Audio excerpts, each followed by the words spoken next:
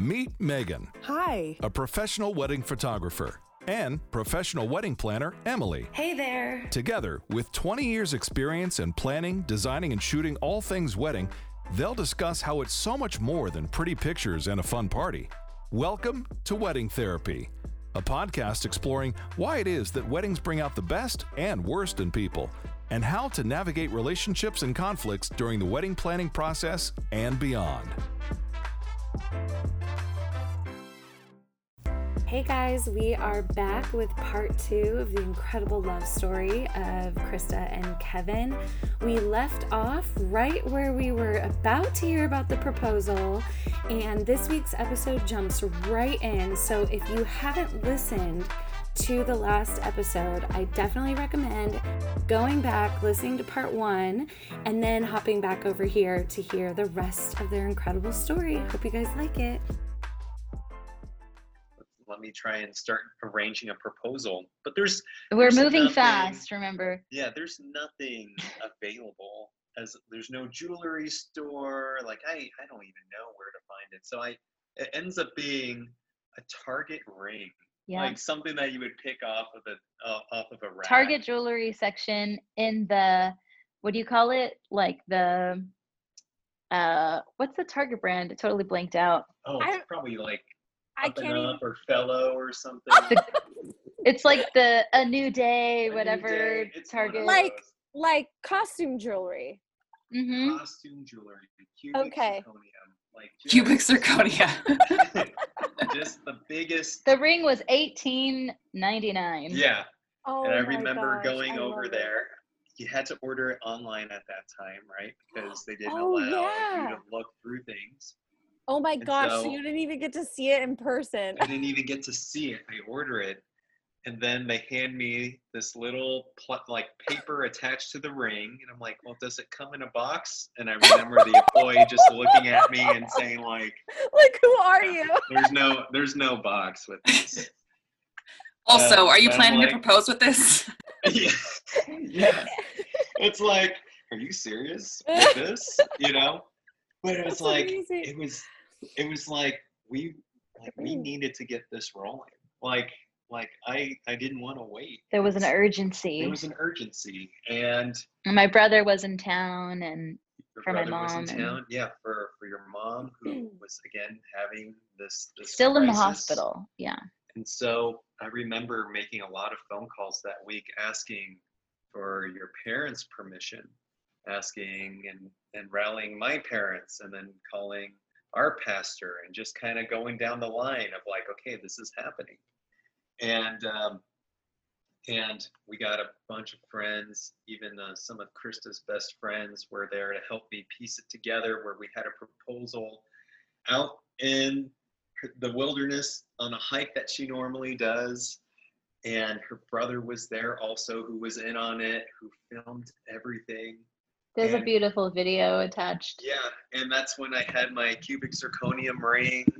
When we got to this hiking destination, we looked out, and really it was like a touch and go. I didn't even know when it was going to be the moment. Like this was, and then once Krista starts getting close to the edge over there alone, and she has no idea what's happening. You know, I was in my gross workout pants, a shirt that I stole from Joey James's closet. Hat, it's just out of control. And I'm like walking up there, and I'm fumbling for the ring, which is in my pocket, and I'm like grabbing Krista's hand, and I'm like, my heart is racing, and everything that I thought about saying was just blown out of the way. And I didn't even give her brother a cue of like when this is happening, and all of a sudden he's recording. Goes, oh, I guess they're going now, you know. And that's when I got down on one knee, and on the top of a mountain, surrounded by like all the lush greenery, because there was like no cars out, so the emissions were all low, so it was just clear. It was a beautiful day. It was a really beautiful day. And then when we got back, or we were walking back, we also FaceTimed with your parents at the time. Yeah, so finally by then, because my mom was considered end of life, they finally let my dad come see her. So he was at the hospital with my mom. We were FaceTiming them and showing off the Target ring at the time. And yeah, and I didn't know. I was like, is this real? Is it like, because this is, the cubic zirconia, it's a huge freaking diamond, but it's fake, but it's like huge. Everyone's like, oh my gosh. And I'm like, it's Target, but I love that. I just loved so much that Kevin didn't want to wait one more day, and that he was just like, I got to get this thing moving. I want to propose to you as soon as possible. And and all our friends surprised us like down behind my house in the wilderness with signs, and they were wearing their masks, and they had little snacks and stuff out. And yeah, it was just a very touching, like, beautiful time. I was totally surprised. I was like, oh my gosh, like, I look like such a mess. Of course, as a girl, that's what I'm thinking. I'm just like, I am so haggard right now. Oh my! I didn't shower that day or the day before, just grungy. And I thought we were taking my brother to go film some B-roll for this film project he wants to do, because he works in editing and stuff. And I was like, oh yeah, I'll take you to the side of the mountain. And it was all set up, but it was good. Wow. And so this was end of April-ish? This was the end of April. Okay. Yeah. Okay. Yeah. So we're in September. What happened from April to September? And I know something big is happening in October. That's right. And I'm so curious how all these decisions were made, because I mean, obviously Megan and I have been on the receiving end of so many couples, and me more so in March and April, just going through these really hard decisions. What do we do? And you kind of touched on it earlier, Krista, just like your priorities change and things shift. And I've had to see so many different couples, so many different stories, different family dynamics, different cultures. And there is no right call. That's just a blanket thing for everyone. And so I think for our listeners, I mean, while your story is incredible and I'm obsessed with it, I think this portion, can help people feel like they're not alone. And if someone maybe resonates with the first part of your story, this might be inspiring to them to like do whatever. What to do moving forward. Exactly. So yeah, like I'm moving forward with like wedding planning stuff. Yeah.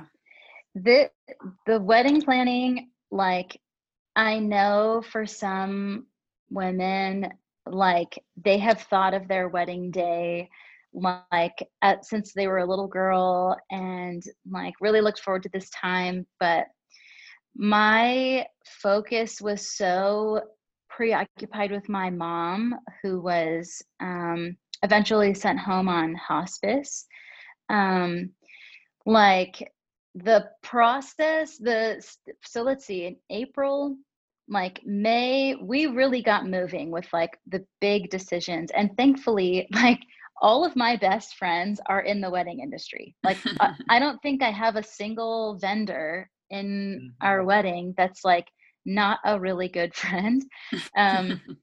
So like Megan, you know, she's our photographer, and I'm getting married in one of my bridesmaids' backyards. And I just knew from the beginning, even if it wasn't COVID, I'd want to get married in her backyard. It's really beautiful and intimate. And she also said, like, so that day of the engagement and the surprise engagement party, she was driving away, and I went to go like hug her car, because, you know, we still weren't like hugging, and I was like, I have to hug you goodbye. So I run up and I hug her car as it's like kind of moving. And then she goes, hey, my mom asked me to ask you, or my mom asked me, is Krista getting married in our backyard? And I said, can I get married in your backyard? And she's like, yes, we were hoping you'd get married in our backyard. And then she goes, can I plan your wedding? And I was like, I wouldn't have anyone else plan my wedding. Yes, you can plan the wedding. And so she really held my hand from the beginning, like held the first meeting with us, made the whole grid thing. And here's, those people you need to start booking. And it's just kind of like my casual wedding planner, but just keeps me on track with certain things. So it's like, my maid of honor's husband, who is another pastor at Rocky Peak, and we're also really good friends. He's DJing it. The campus care guys, like kind of the custodians at church and stuff. I lived on a church property that like was managed by church facilities, and these guys, they're these Mexican guys that would always come to the house and fix things when they were broken and whatever. But they're really close to me. They're really precious to me. They're like, my work dads, Yeah. And so he has a Mexican restaurant also. And so he's going to be catering the food. And so basically every category, I just started with my community and booked everybody from there. Like my other close friends doing the flowers. And even though my friends aren't cheap, I don't really think I'm getting nobody is like a budget option, like low budget option, but we really love the idea of like supporting our friends. It's like we absolutely trust the quality. And and I know I'm going to be stress-free. Like my coworkers doing the video, like all the videography, and like I've seen her work. We work together. She does all the videos for Rocky Peak. I've seen Megan's work. I've seen Kelly's work. I've seen I just know that day, the wedding day is going to come, and I'm not going to worry about a single thing. And we are blessing our friends, Yeah, I think that's so important. Yeah, I think that's so important to clarify, because a lot of people have friends who own a camera, but they maybe don't have a photography business. And it's like, oh, there's no real payment. I'm just a friend helping a friend. And that can actually cause a lot more stress for the couple, because now it's like if someone isn't doing a job kind of up to what you had talked about, there's no they don't have a business, they're just helping, so you feel like you can't say anything, have any expectations, right? Yeah, exactly. And so I think that's super, it's not common that people have so many friends who are also legit business owners. And so I think a lot of people like me and Megan oftentimes get hit up by friends looking for discounts. Right. And it's like, well, we're a real business. And so I just love the way you guys are doing it. I love that you're surrounded by people who love you, especially in such a weird time right now. It's like, oh, my photographer is a close friend and knows so much about us and isn't a random stranger, but also is a legit business. And that's the trust and I think Kevin was saying, we don't want any of our friends to feel resentful towards us. And because I also have been asked to photograph things or do video for things, or people will ask me to do social media consultations or whatever.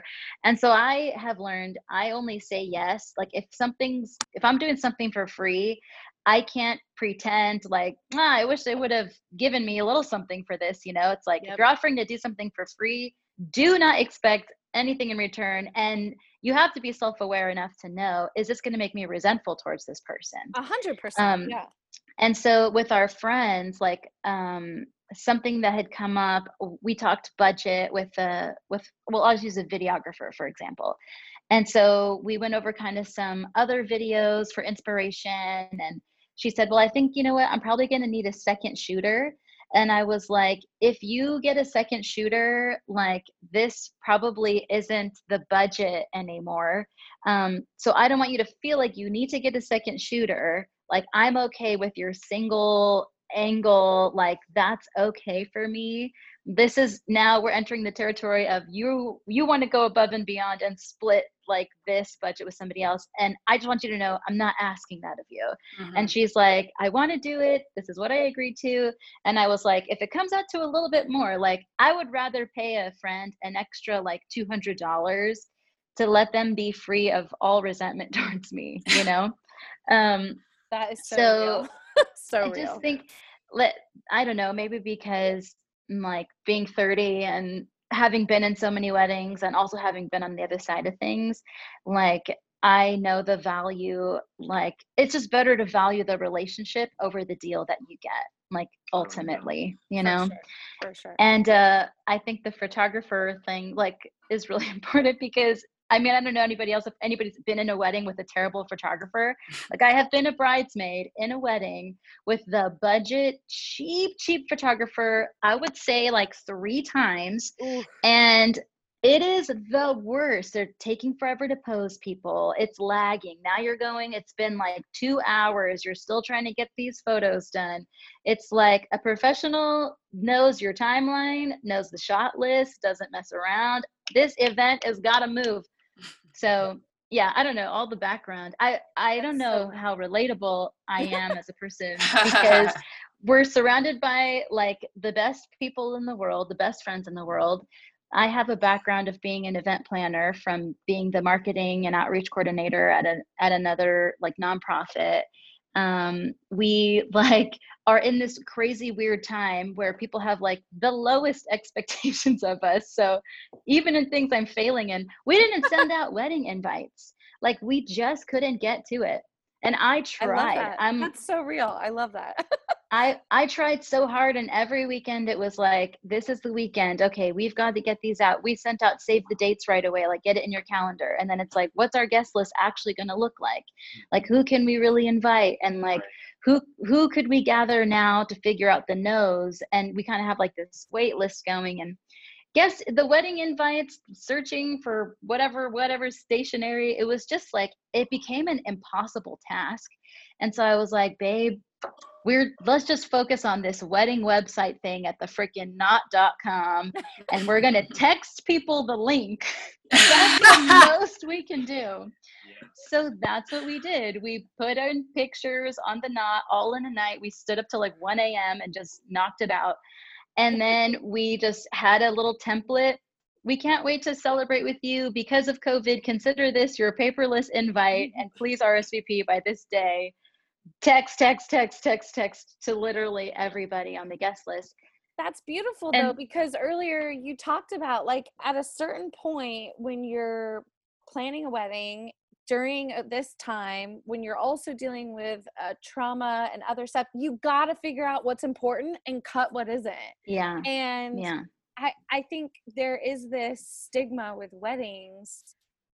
Somewhere along the line, we've decided that every single 180 checklist, everything is important. Mm-hmm. And for some, that is manageable.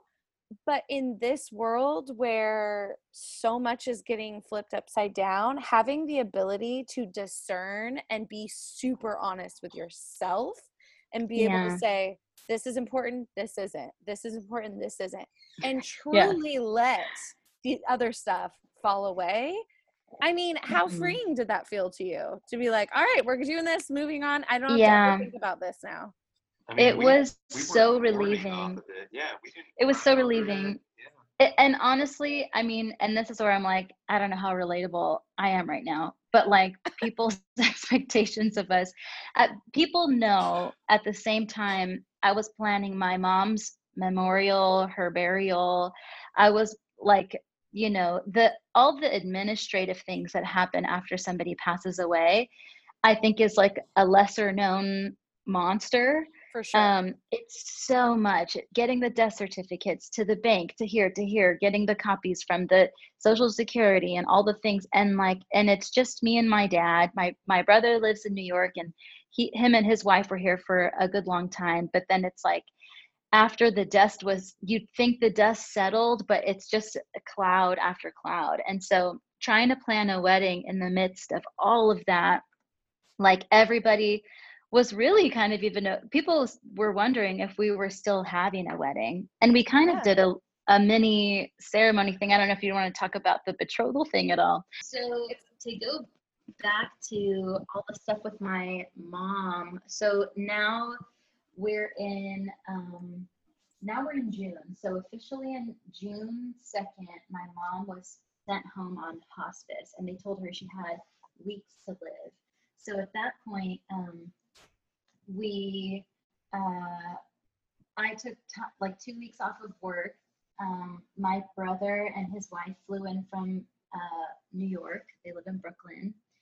And we just all went to my parents' house and were staying there. And Kevin pretty much came over every day. But at that point, it was like, we're making memories. We're going to be by our mom's side when that moment comes.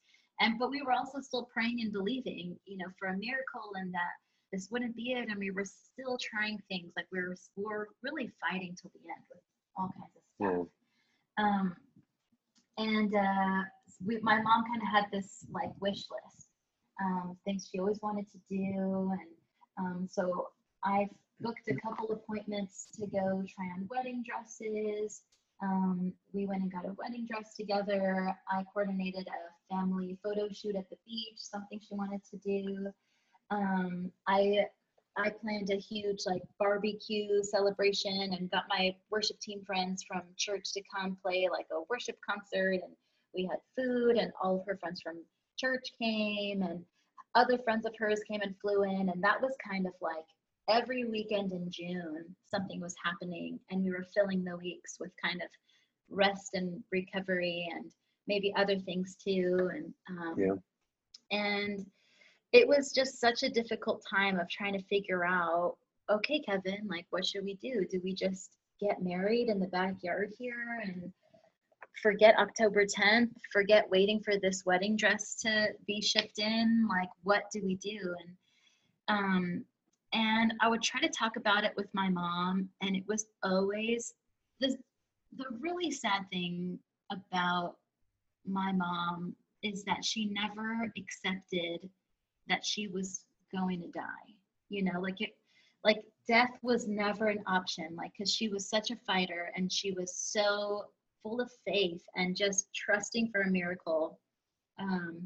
She was just this could turn around, and I believe God can do it. And I would say, Mom, I believe God can do it too, but I just want to make the most of every day, But it was difficult. It was really difficult to talk about things like moving up the wedding date, because I kind of felt like a big part of my mom's fight was like she was fighting for October, like I want to be at that wedding. And I felt like I didn't want to take that away from her. Oh, I see And then also I didn't want to kind of just say, you know what, let's just get married in the backyard today. And it's like, oh, because you think I'm just gonna die, and then at the same time, it's like, if we get married, like let's say we would have gotten married in June, I really tried to talk to my mom about it. I said, what do you want? What do you want to do? Because I have my pastor, Michael Yearley, like ready to come any moment, literally any time of day, and he will come and marry us, and we'll just go get the marriage license and we'll make it happen.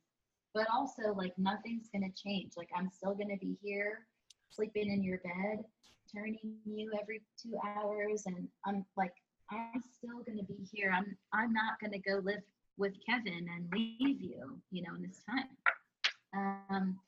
And she was like, I go back and forth with it. And, I so just want to be in that part of your life. And that's really what it was. She wanted to be a part of that chapter of my life. Yeah. And we just knew that wasn't going to happen. But I wasn't about to tell my mom, well, that's not going to happen, Right. How can you?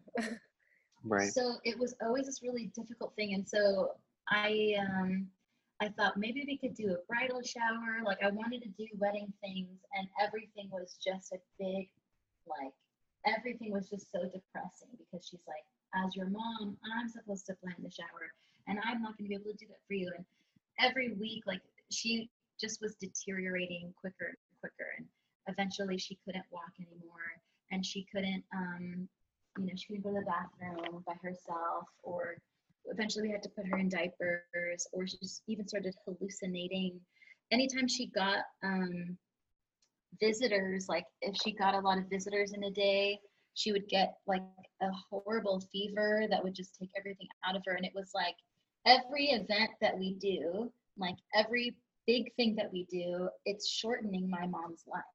And like that was a reality at that time. So we really went back and forth because Kevin was ready. He's like, if that's what we got to do, let's do it. And I was just kind of like really trying to figure it out. And I had people messaging me on Facebook and Instagram and texting me.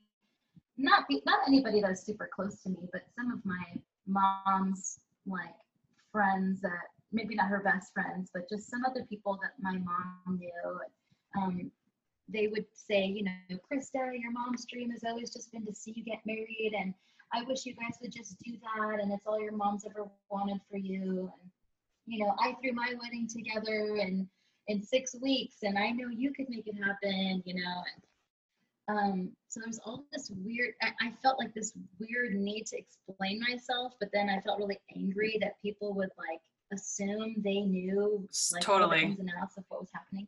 And there's a lot of reasons. Yeah, it was pretty upsetting. Right. And I think more or less the sad part was like your mom wouldn't be able to enjoy the wedding. Yeah. And we were at that stage where we would have a couple of good hours. There was only a few good hours in every day. And we didn't know what those hours would be either, yeah. You know. And so planning a wedding, which would be either an all afternoon kind of thing, or even the whole day, would just, it wouldn't have been possible as much as she wanted to be there and as much as we wanted her to be there. Right.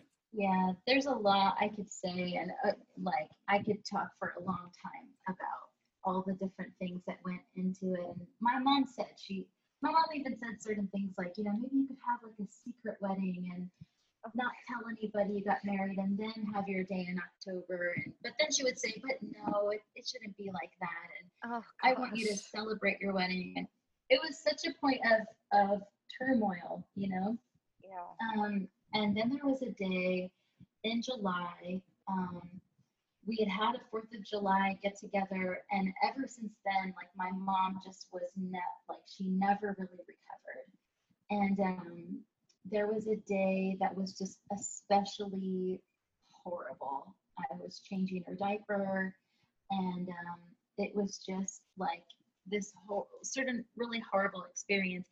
And it just so happened that the hospice team that was visiting us weekly came like right after this horrible thing happened. And I was in tears, and I was just so upset seeing my mom decline so quickly. And the nurse pulled me out of my mom's room, and she said, you know, what happened here? And I said, I don't know if my mom's not there, like she's hallucinating so much, and like I just can't, like I just feel like this is really the end. And the nurse said, yeah, your mom has declined so rapidly in the last week. We're looking at the final days here, and I just want to be totally upfront and honest with you. I think it's better that you're prepared for it, no surprises, but I think you're in the final days. And she said, you know, aren't you getting married? And I said, we're getting married in October. And she said, I think we both know that your mom's not going to make it to October. And then she told me about another client of hers who actually had the same cancer as my mom, and also had a daughter who was getting married. And she had passed away that morning, this other client. But she said that the daughter did a commitment ceremony with her fiance. And it wasn't like the wedding, but they did exchange vows, and they just expressed their commitment and their promise to be together, to love each other. And it was like this really beautiful little commitment ceremony is what they called it. And she said, you know, I think it could bring a lot of peace and help the transition, you know, is what she said. Yeah. And so it kind of gave me this idea of like, what about like how do we incorporate God into this, right? Like how do we make this a holy ceremony? And so I called my pastor and I asked him about like betrothal. And I said, you know, in the ancient Jewish culture, you would be betrothed, like the engagement, it was a betrothal, and it was a legal thing that happened, like a very official thing where you were considered husband and wife in the eyes of God, but you didn't live together yet. You didn't sleep together, you didn't live together, and the husband would go off, prepare a home, and then when that was ready, and really he only knew it was ready because then the groom's father would go inspect the home, sign off, say, okay, go get your bride, you're ready. And so then the groom would come, get the bride, she had to be ready, you know, with the lamps or whatever for the wedding day celebration. And then the wedding night, he brings his bride into his home, and then they can start, you know, their life together. And I just felt like there's so many beautiful pictures of even, you know, Christ's relationship with us, and he goes to prepare a place for us, and he's coming back for his bride, and but we are in a covenant relationship, very similar to marriage. So I was asking my pastor just kind of like, what do you think? Maybe we could do some type of like betrothal ceremony. Do you think you could pull this off? I want to do this on Friday, and this was Wednesday when I was calling him. A 2-day turnaround. I was afraid we weren't even going to have Friday. And so he starts researching, and he goes, yep, I think I can kind of modernize this and fix this around. And then I just kind of started. I called my maid of honor, asked if she would take some photos. She's also a professional photographer. And then her husband, if he could just kind of play this playlist. I put together the order of details, like the order of events. And my other bridesmaids made like hors d'oeuvres and appetizers and just kind of helped us set up and made a cake and everything. One of my mom's best friends, who's also a florist, she built like a beautiful like floral arrangement post thing, and it was gorgeous. And I just wore this white dress that I wore for our beach photo shoot, and Kevin wore a really nice white button up with denim jeans, and I love very it. classy. She made a boutonniere. I love it. A flower crown for me, my mom, and my future mother-in-law. And it was just our family and like 2 other close friends of my mom's. My brother and his wife were there, and so it was just 12. It was literally just 12 chairs in the backyard, and my dad walked me down, and it was very emotional. So the fact that we pulled this off was like a total miracle, and that my mom was aware. I was fasting and praying that my mom would just be lucid, you know. And her friend went and picked her out a pink dress because that's a Mexican tradition. The mother of the bride wears pink. The mother of the groom wears blue. You know, so she wanted that pink dress, you know. So she had the pink dress and came out in the wheelchair, and we did a really beautiful little. I felt like everything was spirit led. Like all these ideas that I had just like came very instantaneously, I believe, just from the Lord. Yeah. And we pulled off this betrothal ceremony, and Pastor Michael kind of took some time to teach, like, what is this betrothal? And we did exchange like our commitment vows to each other. We did a little first dance. We had communion. Our parents, like both our fathers, shared a blessing over us. And it's very much about like the 2 families coming together. Yeah. I think it had a lot of the wedding elements. A lot of wedding elements, yeah. That your mom got to see. Things that my mom wanted, like this wedding song in particular, she really wanted. And and it was very beautiful, really stressful, you know, pulling it off in 2 days. But I do think it gave my mom a lot of peace. And that night was kind of the last night that she was able to speak. Yeah. Wow. And then the next day, she never opened her eyes the next day. That whole Saturday, we opened up the house to kind of some family to come say goodbye. And then she passed away on Sunday. Wow. So it was this kind of compromise between, like, if we would have just been married, it's like, I felt like it's so much stress. It's so like consuming taking care of somebody, but then you cut it off right away. And it's like, okay, now you're switching over into this administrative gear and packing things up and cleaning. And there's that kind of adrenaline can carry you through a bit, but it's like, I can't imagine, I guess, like starting a marriage just in that kind of mourning and chaos. Totally. And, yeah. Having that be the first couple days. Yeah. Just crazy. Weeping. And Kevin was, he was with me every step of the way. Kevin's been like an angel just through this whole, like, these last months of life. And I'm so thankful for Kevin. He's just like God's gift from heaven to me. And my whole family. And, my dad loves Kevin and he's so thankful for him. And so yeah, it's like our relationship has really been strengthened, but now I feel like our wedding day, it's going to be a celebration, you know, like that betrothal night. I invited my bridesmaids to come and and I was just in such a horrible place, I was just so depressed and had the worst headache and just was crying. And it was so emotional. It took me a long time to recover, but then there really was no recovery because it's, still all these things.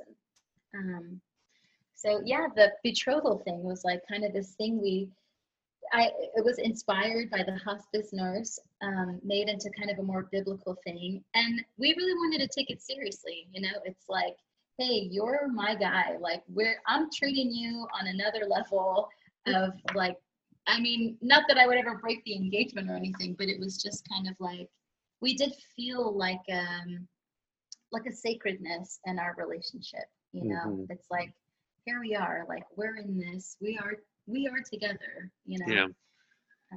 So that's why I think, go ahead. Oh, I was just gonna say, I feel like you guys lived through the amount of things that most couples live through after being married for 10 years. Yeah.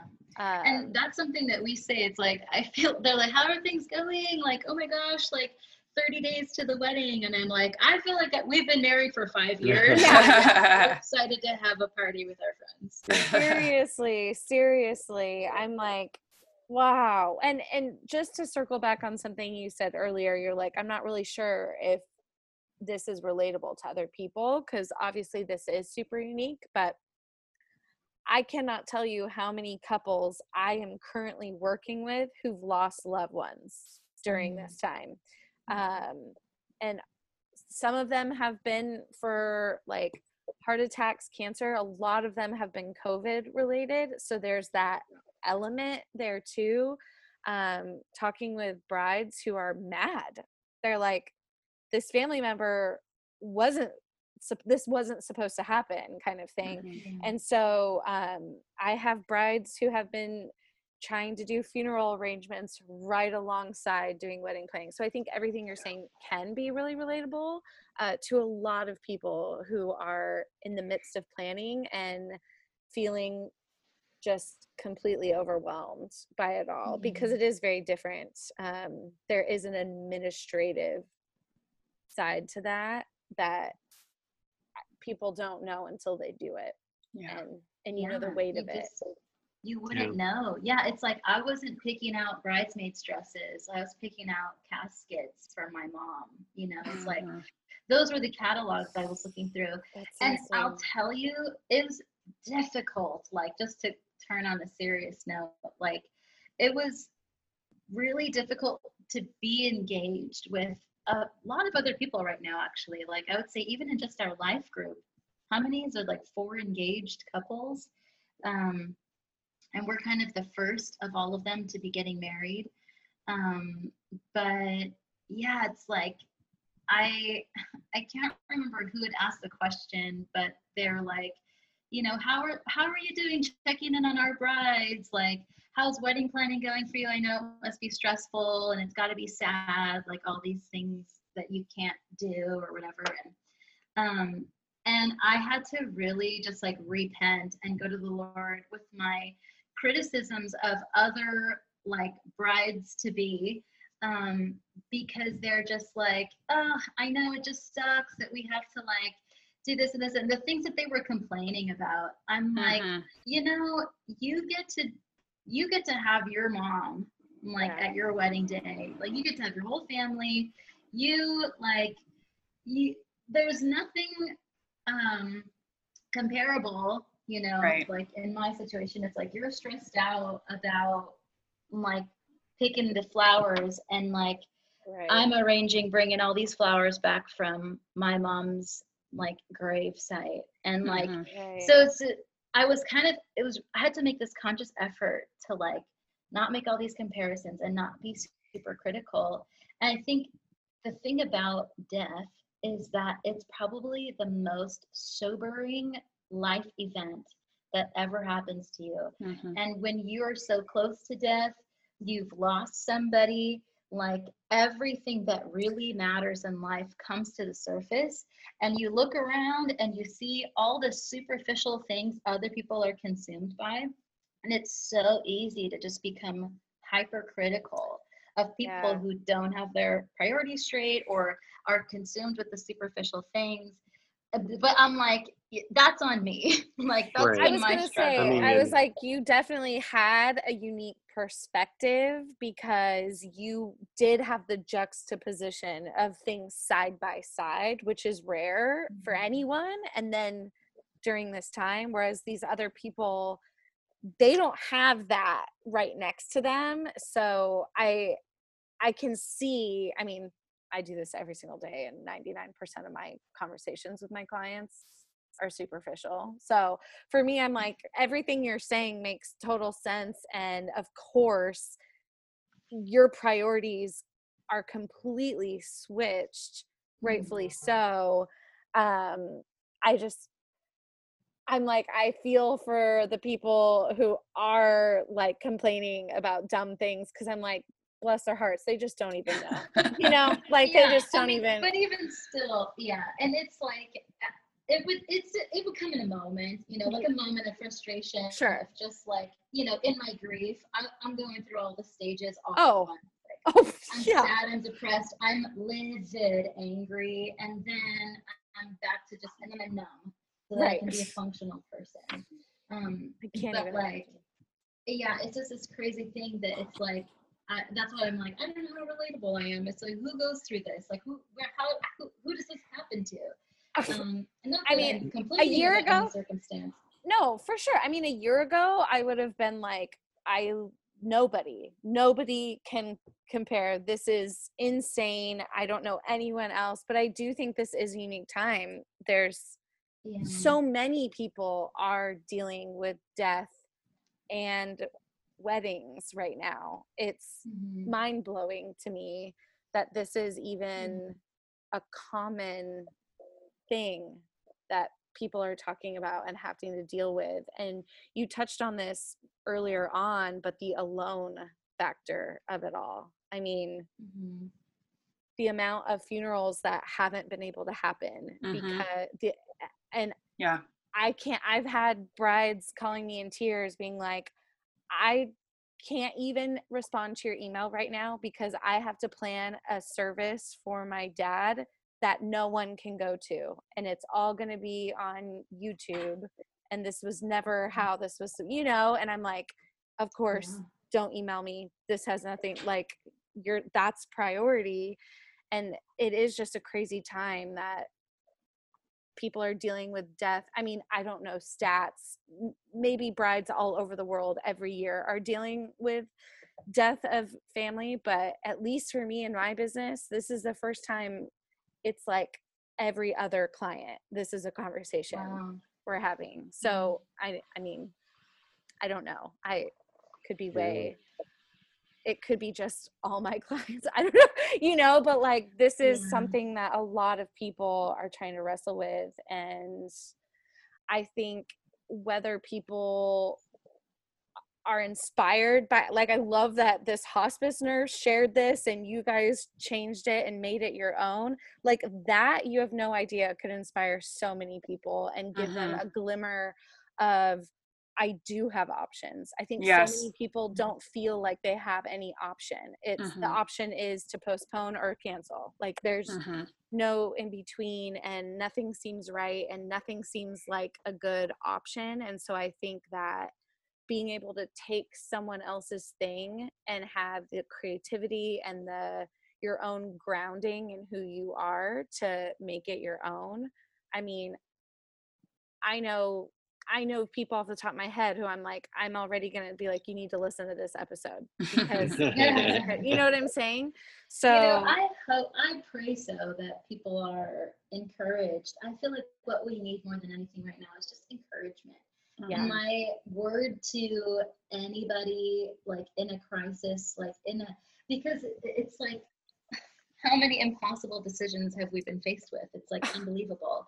Even going back to like do the chemo or go home on hospice, it's like just there's so many impossible decisions in this season of life. I think what we need more now than ever is just to be really gracious with each other. And when people's comments come, like everybody's going to have a criticism about everything. And one person will be like, why aren't you forcing everybody to wear masks at your wedding? And another person's like, I can't believe they're forcing me to wear a mask at the wedding. It's like in every scenario. And so I think it's kind of one of those things where it's like, we have to not say that what people say, like it doesn't matter what people say, because, we want to be loving people. But like those people that told me I should have got married, like, why didn't we just have that? There are people who think we did get married. They just looked through the beautiful pictures and thought, it looks like a wedding. Hey, congratulations. I'm getting congratulated on our wedding like once a week. So. I love it. No, but the people who were like, why don't you just get married now? It's like, well, that path might make sense for you, but that's not, I always say this, COVID, no COVID, tragedy, trauma, with or without, there is no right or wrong answer that is good, the blanket for everybody. And I think it's so important to like remind people of that when they're having to make these impossible decisions. It's like, you can't Google what the right answer is. And what worked for Cindy down the street and her daughter and what they did doesn't automatically mean it's going to make sense for somebody else. And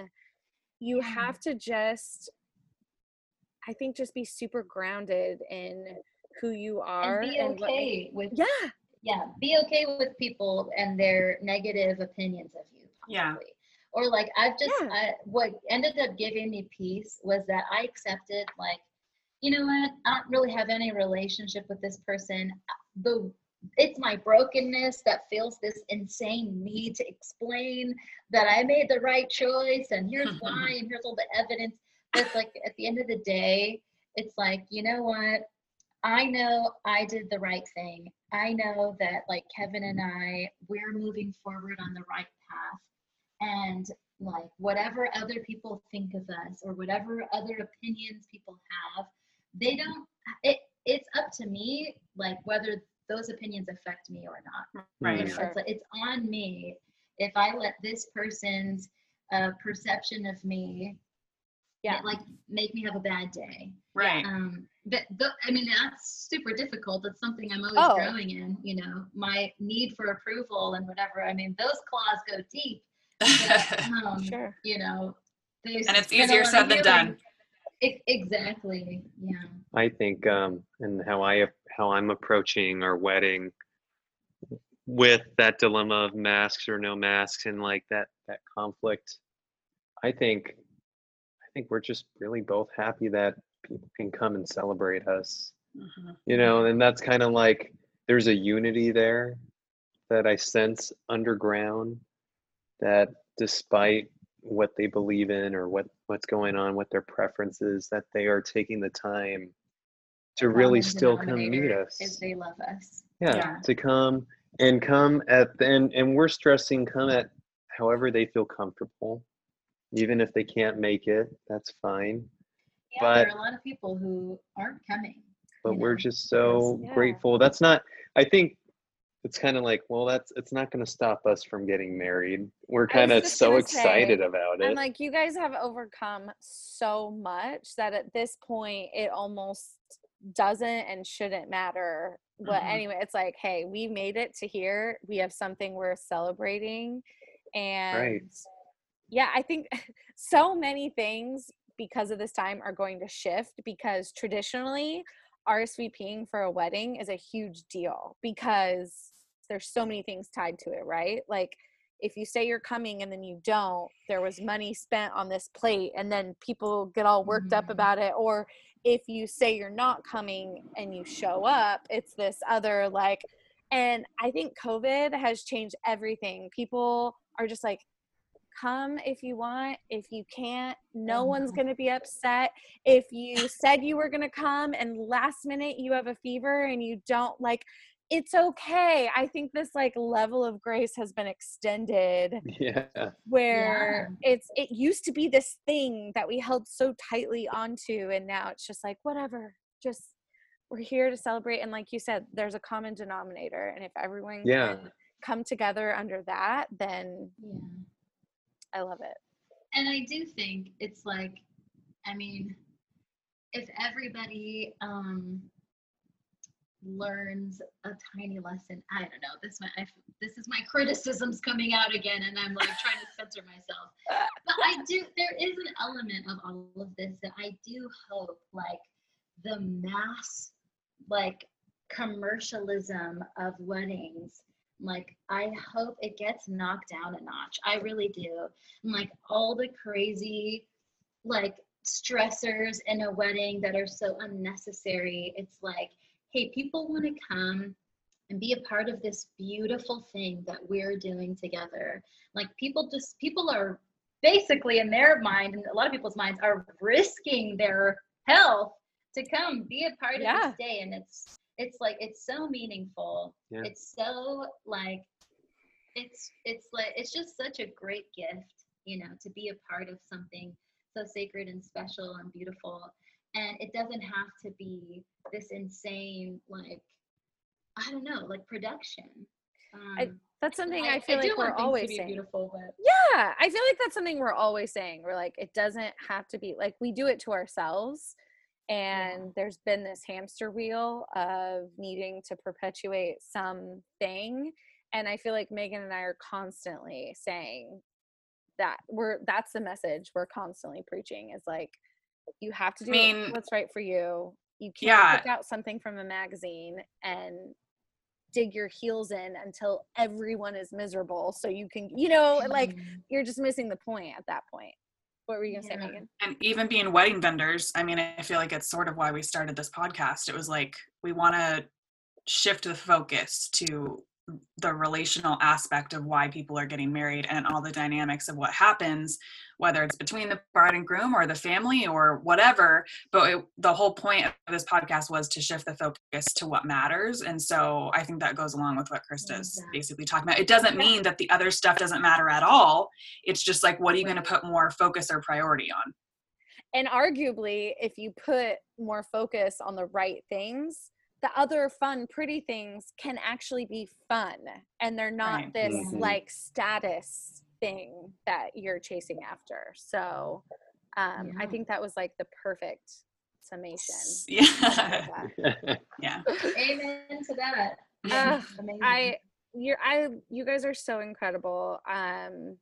It's hard to find words, huh? I don't know how to say bye to them and thank you, because it feels like not enough. No, I know. I'm like, nothing I say is gonna really be like, good job, thanks. So getting coronavirus, it's not that bad if you're under 70 years old, and it'll show you the relationships that mean the most to you. I I mean, yeah. I mean, it's like anything that you go through, if anyone hasn't had to go through something really, really hard, I would argue you don't really know yourself.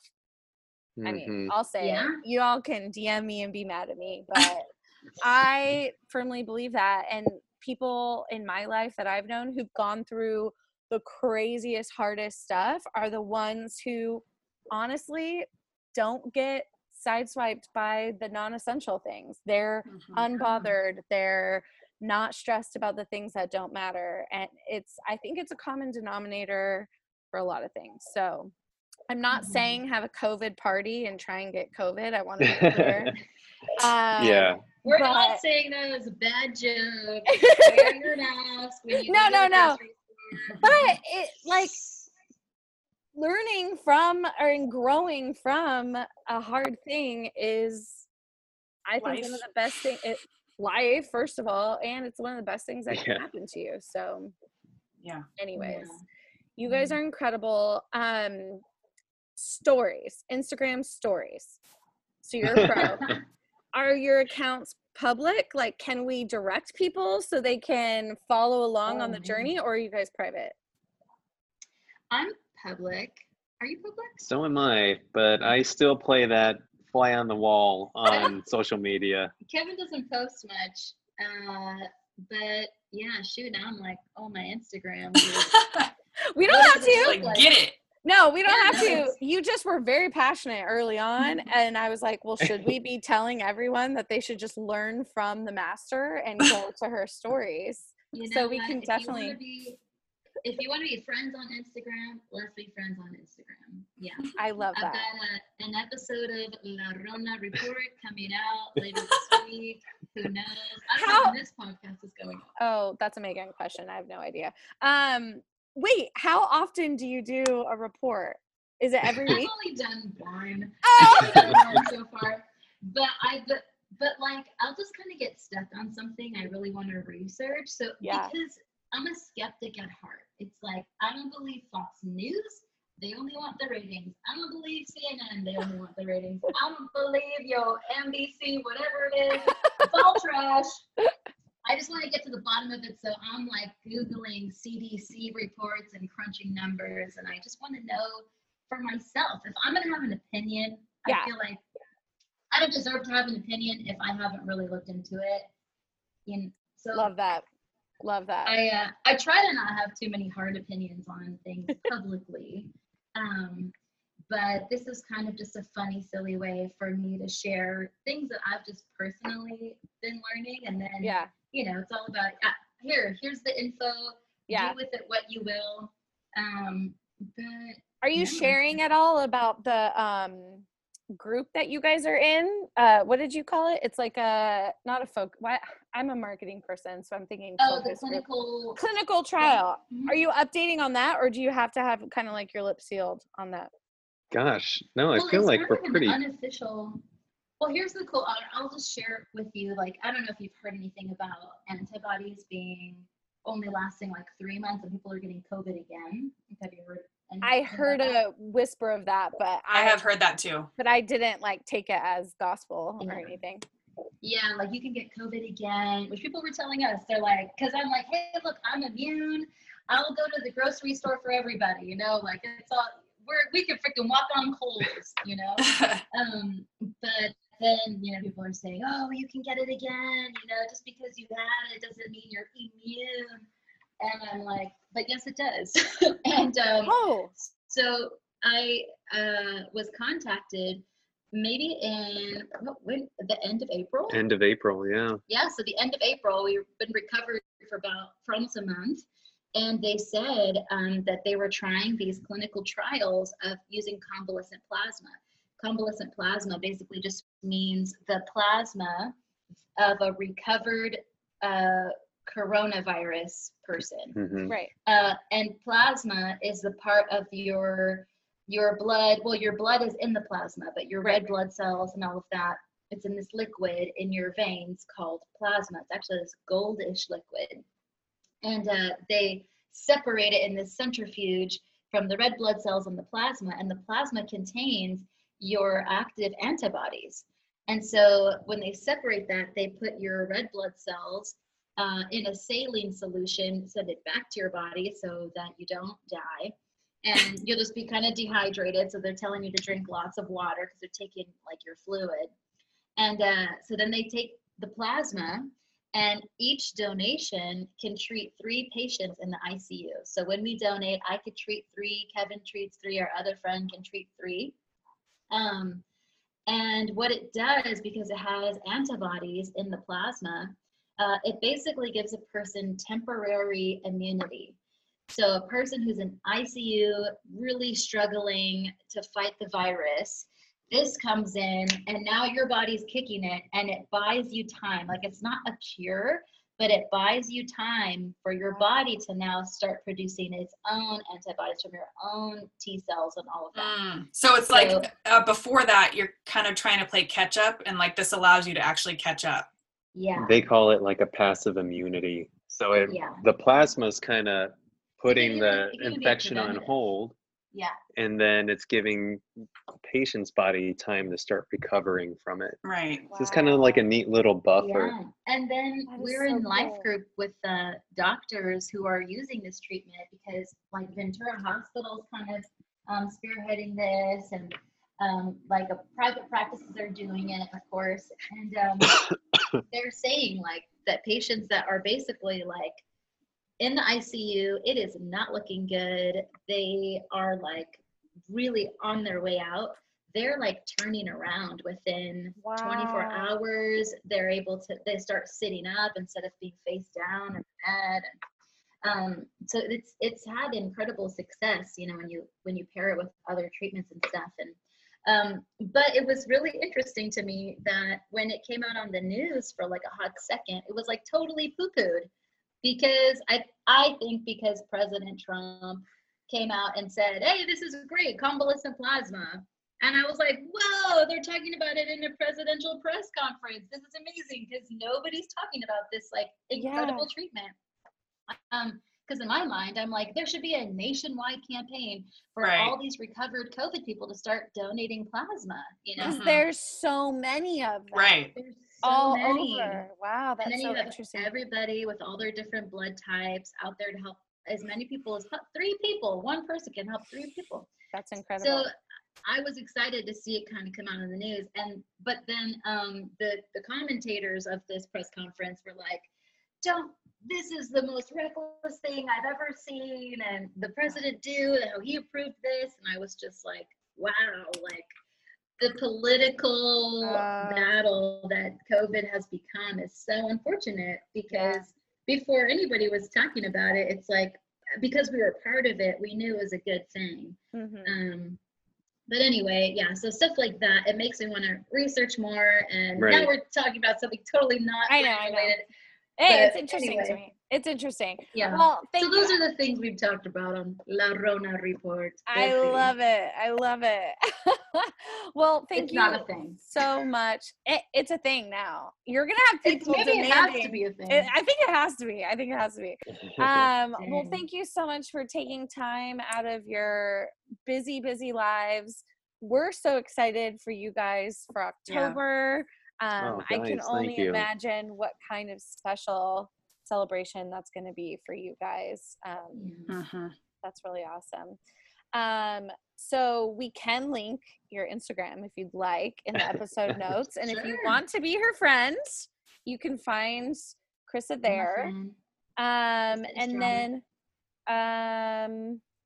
if you have questions or want to follow up with us, you can do that on our Instagram and our email. Our social media is Wedding Therapy Podcast, and our email is weddingtherapypodcast@gmail.com. And there's a Facebook in there as well, but Wedding Therapy Podcast again. Yeah. Are people still on Facebook? I don't know. I mean, I'm not. I'm supposed to be managing it.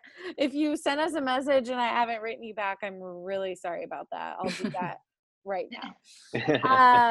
Well, thank you again, you guys. Hope you have a Thank great you guys week. for having us. Yes. Yeah, thanks for having us and hearing all our crazy story and rants. And I love Man, it. what a wild ride. It's a wild ride. I should do an intro. Buckle up, guys. This is a wild Yeah. one. This one's crazy. I love it. All right. Well, have a great night. Have a great night, guys. Bye. Thank you so much. Thanks for listening to the Wedding Therapy Podcast, brought to you by Tasteful Tatters and Megan Christine Photography.